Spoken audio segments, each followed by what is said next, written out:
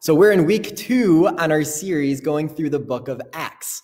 And we're now halfway through reading it together. That's crazy. This was a quick 2 weeks. We read chapters 8 through 14 this past week. So if you haven't been reading along with us, today you could read chapter 14 and then tomorrow 15 and just keep going from there. But it's been a fascinating study on the early church because Acts, as we learned last week, is the very beginning of the established church. And in fact, it's in our very DNA as a church.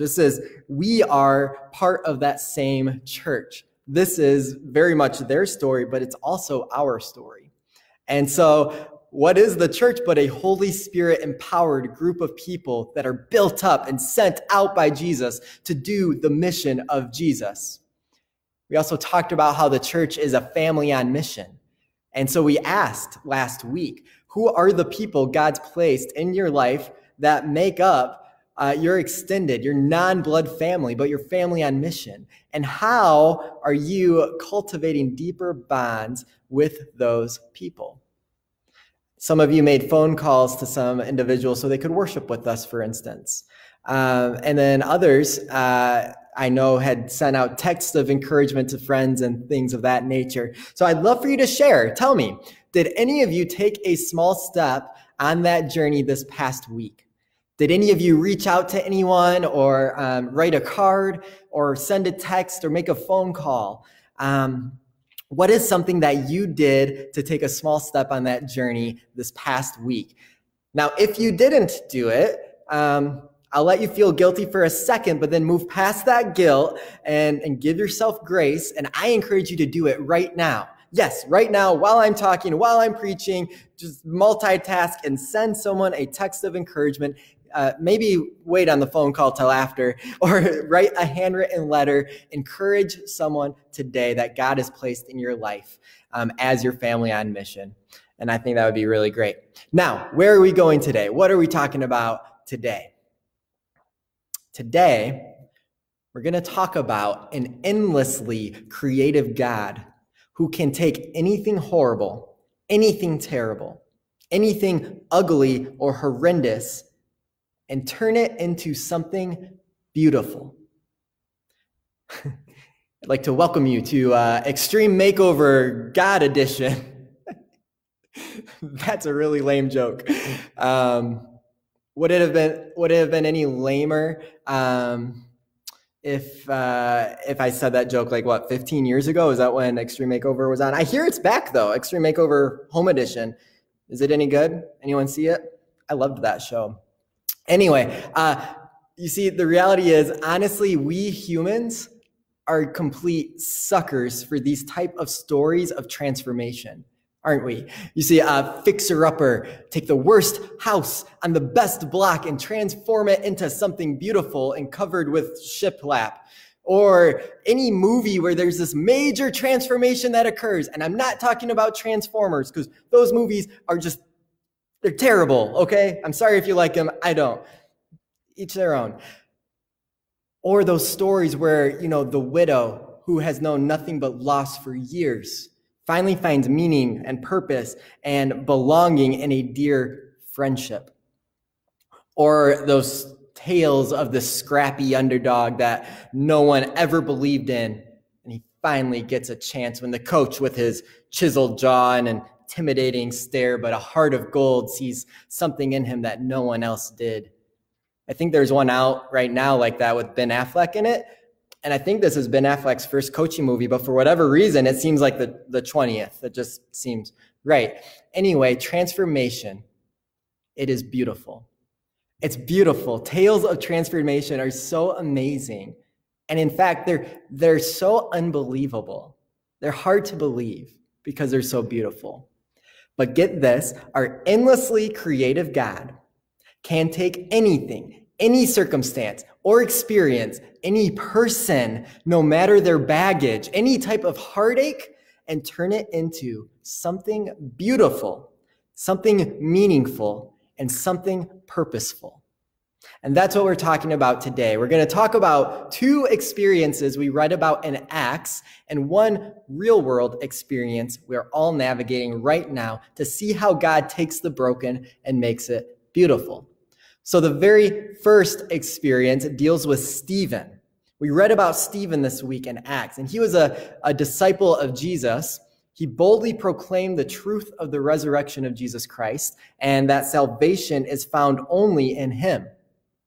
He completely infuriates, that's a hard word to say, he angers the Jewish leaders so much with his passionate sermon and his defense of God that they stone him to death. So we're going to look at part of that true story in Acts 7. It's going to be Acts 7 around verse 54. I'll let you turn to that now if you would like. And we're going to hop around a little bit, but if you want to follow along, Acts 7:54 is where we will begin. Hear the word of the Lord. So Stephen just finished with his sermon and proclaiming all those things. And then it says, when the members of the Sanhedrin, that's the Jewish leaders and council, heard this, they were furious and they gnashed their teeth at him. Have you ever been so furious you gnashed your teeth at someone? They must have been livid if they were gnashing their teeth. But Stephen, full of the Holy Spirit, looked up to heaven and saw the glory of God and Jesus standing at the right hand of God. Look, he said, I see heaven open up, the Son of Man standing at the right hand of God. So leaders believed to be blasphemy because they didn't believe Jesus was the Son of God or believe in the resurrection. So it says at this, they covered their ears and yelling at the top of their voices, they all rushed at him, dragged him out of the city and began to stone him. Meanwhile, the witnesses laid their coats at the feet of a young man named Saul. And Saul, while he approved of their killing him. And on that day, a great persecution broke out against the church in Jerusalem, and all except the apostles were scattered throughout Judea and Samaria. Godly men buried Stephen and mourned deeply for him, but Saul began to destroy the church. Going from house to house, he dragged off both men and women and put them in prison. What stands out to you in that passage? What emotions do you feel as you hear that? You see, Stephen dies for his faith. And as a result, the Sanhedrin, the religious leaders, they were so angry by his actions and the actions of the early church. A great persecution broke out against the church in Jerusalem. That is the broken in the story. That is the ugly. That is the unfathomable, the unthinkable. That is terrible. Imagine you were a Christian, part of that very beginning of the church, and that's the part that you're living. And when you're in that moment, after Stephen dies and people are being dragged out of their homes, you cannot see how good will come from that darkness. You can't see it. You can't fathom how good will come from that experience. See, we as humans have this limited and earthly vantage point. We can only see what's right in front of us or what's happening around us. But God who exists outside of time, while at the same time travels with us through time, he has an eternal glance. He knows all, and he can see all for all time. And so while we can see the church being scattered as an enormous blow to the mission of God, and if we were in that moment, it'd be very easy to lose hope. God can take anything and make it beautiful. Look at this glimpse of hope we get in just the next verse, 8 verse 4. Those who had been scattered preached the word wherever they went. God took the broken and he made it beautiful. His word spread to places that otherwise would have been slower in going to. The scattered took the love and light of Christ to places it had not yet reached. And that is indeed beautiful. Beautiful. You see, the reach of Christianity, it was spreading while the oppression of those in power was growing to the point that it scattered the church throughout all these areas. And you would think the church not being able to gather in large groups anymore because of external forces outside of their control would just slow things to a crawl. But did the church stop?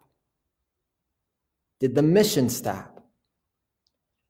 Did it even slow down? Not a chance.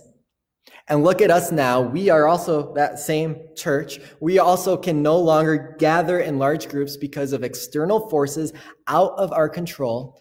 But has our church stopped? Has the mission stopped?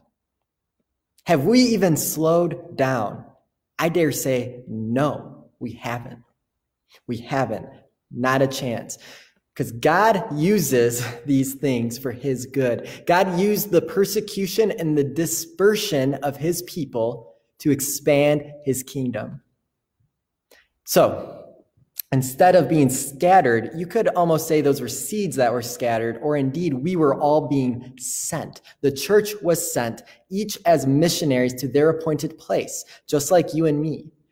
So this is the question: what beauty do you see happening in our church family as we are scattered and as we are sent to our homes to be digital missionaries and 6 feet distant missionaries to our homes and our neighbors? What beauty do you see happening in our church in this time? As you're pondering that, let's consider our second experience from Acts. In our reading this week, it's very closely intertwined with the first because we're talking about Saul. Saul, who approved of Stephen's death. Saul, who began to destroy the church. Destroyed the church. That's this term. He was destroying the church. He physically dragged women and men out of their homes to throw them in prison because they believed in Jesus. So let's look at what the text says in Acts 9, 1 through 2.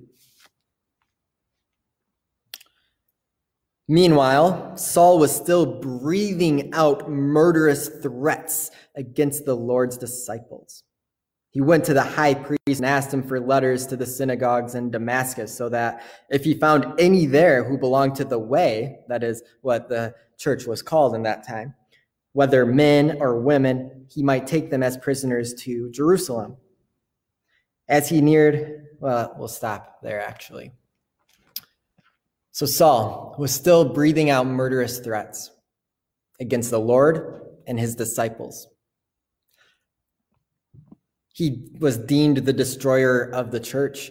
That's the ugly, that is the awful truth, and that's the horrible circumstance that you would look at this man and say, what good can come from this? That is something and someone who truly seems unredeemable. And Paul would have been, if not for an incredible God who can turn the ugly into something beautiful. So look at what it says here, 3 through 6, 9, 3 through 6. You know this story, but hear it like it's the first time you've heard it. As he neared Damascus on his journey, suddenly a light from heaven flashed around him. He fell to the ground. He heard a voice say to him, Saul, Saul, why do you persecute me? Who are you, Lord? Saul asks. I am Jesus, whom you are persecuting, he replied. Now get up, go into the city, and you will be told what you must do. So we know that God sends a disciple named Ananias to Saul, and Saul's blinded from that light. He opens his eyes, he can't see anything, and he awaits, as God told him. He waits to hear from Jesus. So we pick up in verse 17. Then Ananias went to the house and entered it. Placing his hands on Saul, he said, Brother Saul, the Lord Jesus, who appeared to you on the road as you were coming here, has sent me so that you may see again and be filled with the Holy Spirit. And immediately something like scales fell from Saul's eyes and he could see again. He got up and was baptized. And after taking some food, he regained his strength. I do wonder if see, when it says, so that you may see again, clearly again, means more than just physical sight. And I wonder too, regaining his strength is more than just his own strength, but that Holy Spirit strength he has now received. So Saul spent several days with the disciples in Damascus, disciples he was once seeking out to destroy. And at once he began to preach in the synagogues that Jesus is the Son of God. All those who heard him were astonished and asked, "Isn't he the man who raised havoc in Jerusalem among those who call on this name? And hasn't he come here to take them as prisoners to the chief priests?" Yet Saul grew more and more powerful and baffled the Jews living in Damascus by proving that Jesus is the Messiah. Thanks be to God. Saul, he is to be renamed Paul. And no one expected his life to turn so radically. Except God. God did. See, if God can defeat death, God can do anything, and he can redeem any situation, any person, and work it together for the good of those who love and trust him. So let's look at our real life situation right here, right now. Right now, our world, it's cloaked in darkness. There's a global grief, a global depression that we are all navigating together as we all seek to be safe, we seek to be healthy, we seek to be well. And we do that while we are longing for our world to return to normal, but really we long for a world that no longer exists. Because the normal that was is not the normal that will be. See, life in quarantine, life with a global pandemic, I don't need to say it, it's downright hard. It is so hard and sometimes so ugly and painful. And if we look at things right here, right now, and decide this is it, it'd be incredibly easy for you and I to lose hope. It'd be very easy. But with God in the picture, we have hope. We have a living hope. See, God takes the bad, God takes the broken, and he makes it beautiful. He makes it meaningful. He makes it purposeful. What's the beauty in this situation? What's the beauty to come out of this situation? Do you see it? If not, are you able to cultivate some? You see, beauty does not mean there will be no pain. Beauty doesn't mean that we won't have bad days. It doesn't mean you won't face incredible disappointment. It doesn't mean you won't face grief and hardship and anger and feel sadness and despair. Look at the early church. They experienced all of that and then some. They had no easy road. But God is the master creator with the creativity to create the universe, the stars. I mean, think of the most creative thing, the most beautiful thing and complex thing you can imagine.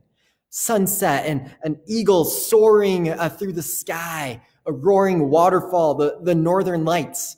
What is something you consider to be just completely beautiful and complex and creative and extraordinary? Share it with us. Our God, he's the one that created that beauty. He's the one that created that.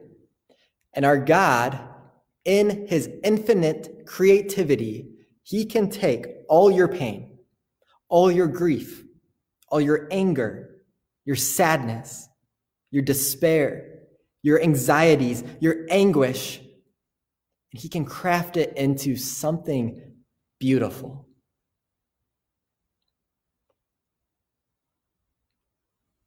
When we consider the persecution of the church, God took something that was very ugly as people being killed for simply sharing with others the life and hope of Jesus. And he turned it into his mission moving forward, his mission expanding, his mission spreading. The mission of God cannot be stopped. And God took that persecution and transformed it and redeemed it into something beautiful. His word being spread, his love being shared, people being healed, lives being saved, the kingdom spreading. Consider Saul. He took Saul, one who, when we first read of him, he is pleased at a brutal death of Stephen, God's disciple. Saul, who physically dragged women and men out of their homes and threw them in prison. Saul, who's described as the destroyer of the church. God looked at that man, a man who had hatred in his heart for God's people, and he said, I see beauty in there. There is something beautiful in there. I can do a work in this man, and I can do a work through this man. He sees Paul for who he is, or who he was meant to be.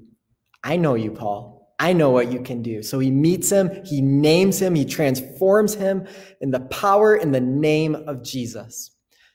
And Paul, this is the Paul we're talking about. Saul turned Paul, who's responsible for so much church growth. Paul, who God used to write about 24% of the New Testament.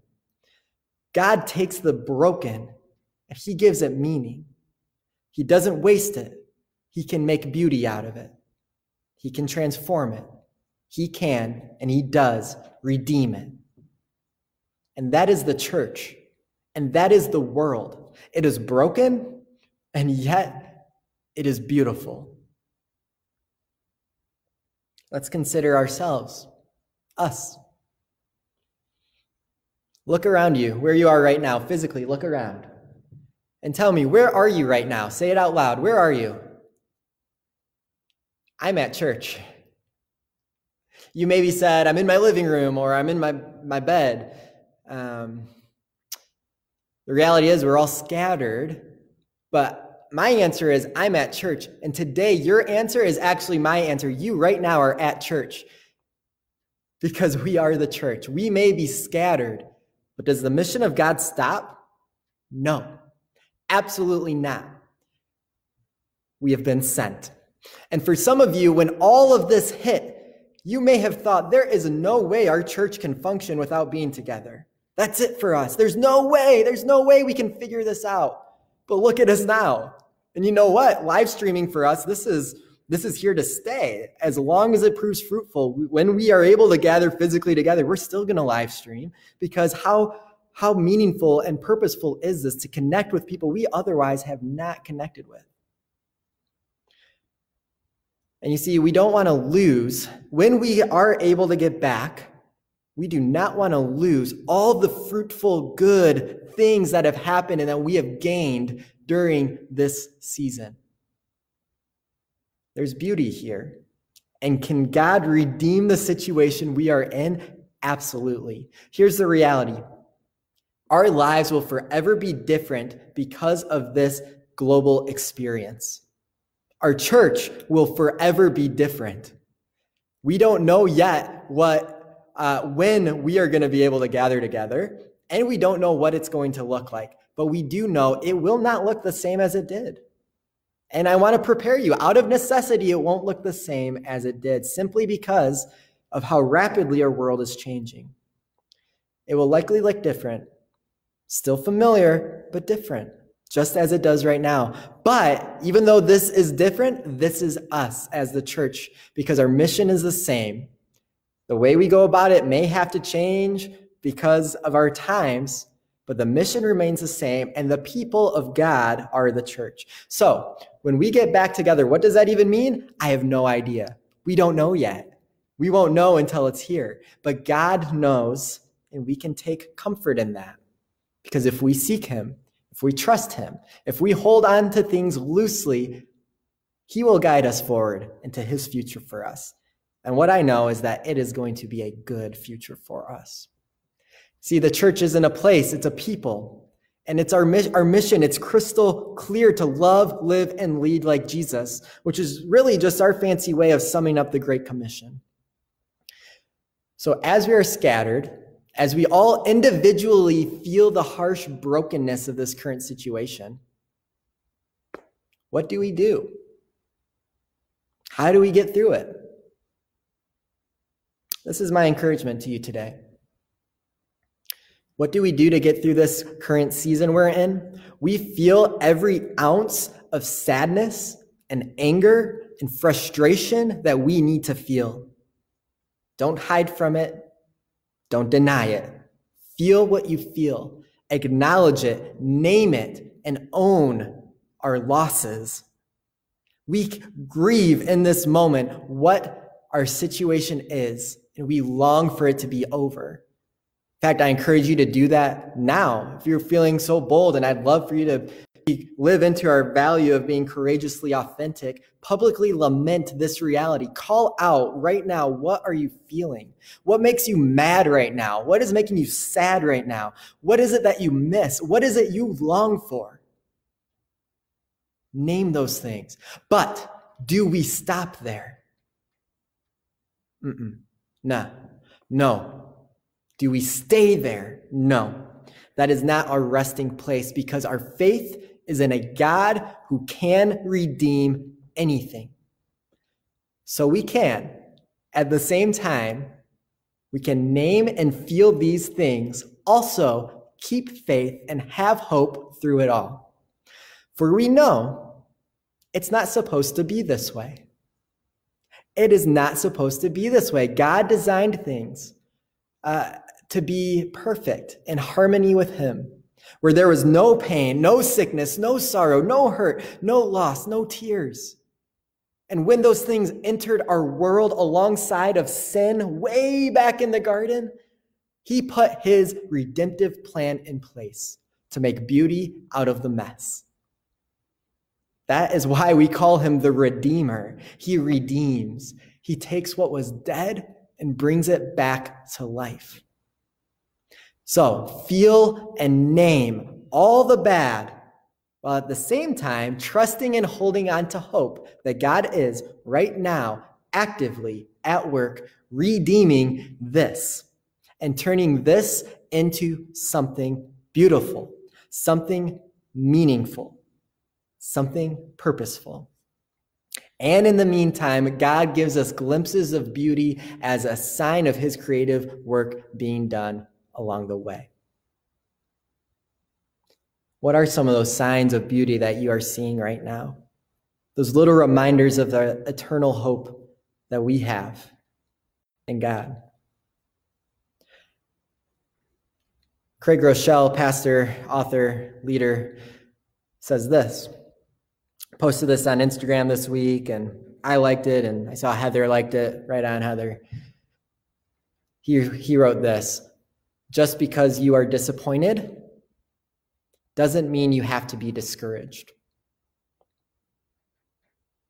We feel disappointed. This is hard. We own it. We name it. This is disappointing. It can be discouraging. But we don't have to be discouraged, because our God always sends help. He will always encourage us. As it says in 2 Corinthians, we face conflict from every direction, with battles on the outside and fear on the inside. Paul's talking specifically about a circumstance he was in. But God, who encourages those who are discouraged, encouraged us by the arrival of Titus. See, God sent Titus to them, which brought them encouragement. God, who encourages those who are discouraged. Not God who will think about it, God who might encourage. No, God, it is in who he is, to encourage the discouraged, to draw close to the hurting, the brokenhearted, the weary, and the down and out. So, brothers and sisters, you and I, may feel disappointed, but take heart. Be encouraged, for God takes the broken, he makes it beautiful. And he will make beauty out of this. He will redeem this. He will meet you where you are and bring you forward into his beauty. I firmly believe that. For we know, Jesus Christ says, this is our weekly reminder, has been in this season, in this time, in this world, you will have trouble. If we stopped there, be game over. Be game over. Doesn't stop there because Jesus goes on to say, but take heart, be encouraged, for I have overcome the world. I got this. I am in control. I will redeem all things. Praise be to God, for he is good. Let's pray.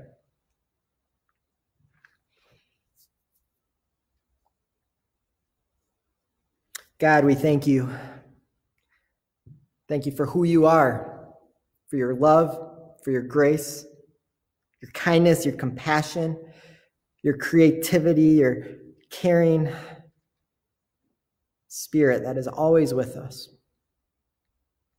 And Lord, as we consider the church, the early church and the persecution, and someone such as Paul who was persecuting the church, that then you took that persecution and redeemed it, and you took a man, hatred in his heart, and you shifted it to love for your people and for you and your son, Jesus. We just give you thanks. We give you thanks that you are actively at work redeeming our lives right now. God, give us eyes to see you. Give us ears to hear you. Give us mouths to proclaim where we see you at work, and hands to actively join in with your ministry of hope, healing, and reconciliation in this world. God, we lift before you our congregation today. We lift before you those who are mourning. We think of Loretta and the loss of her sister. Think of the prayer chain that went out this morning about Co Smith going to a assisted living home for care as her dementia has progressed. We lift them up to you, God. We lift up all the hurts and all the burdens and all the sorrows and the loss that we have been experiencing and naming together, Lord, and we bring those to you today. We cast our cares on you, for our burden in you is light. So God, we pray that you meet us in that space, that you continue to care for your flock of Hope Church. And not just Hope Church, God, but for all your people. We pray that this opportunity allows your light to illuminate brightly and to spread greatly, just as that early church. May you use this time to reach those that have been hardened towards you. We even think in our own lives, God, the people that we think maybe are too far gone to be saved. And we confess that we sometimes feel that way. And we ask you forgive us for that. For you, no one is ever too far gone for you. So God, we pray for those people. We pray for softening hearts around this world so that your love and your hope and the life found in you may be known greatly. Thank you for meeting us in this space. Continue to be gracious to us as you always are, and help us be gracious to one another as we seek to love, live, and lead as you have called us to. We love you, God, and we pray all this in the power, name, and authority of Jesus Christ. Amen.